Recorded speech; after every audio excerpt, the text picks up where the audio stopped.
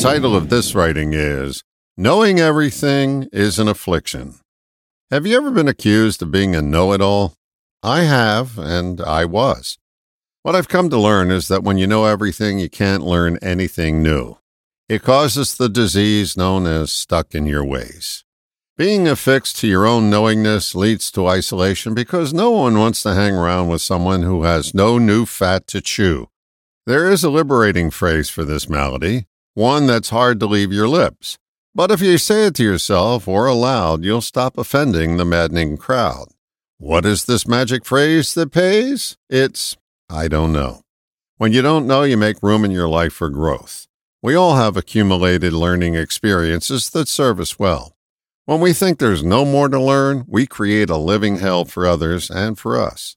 There's an odor of smugness that fills the air and it chokes off any conversation that leads to something new. We're triter than the wedding phrase, something old, something new, something borrowed, and something blue.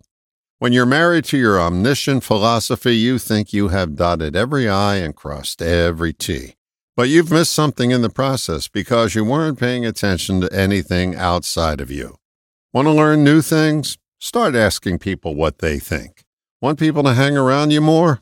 Leave your knowing ways behind you, and you'll stop being an insufferable bore. All the best, John.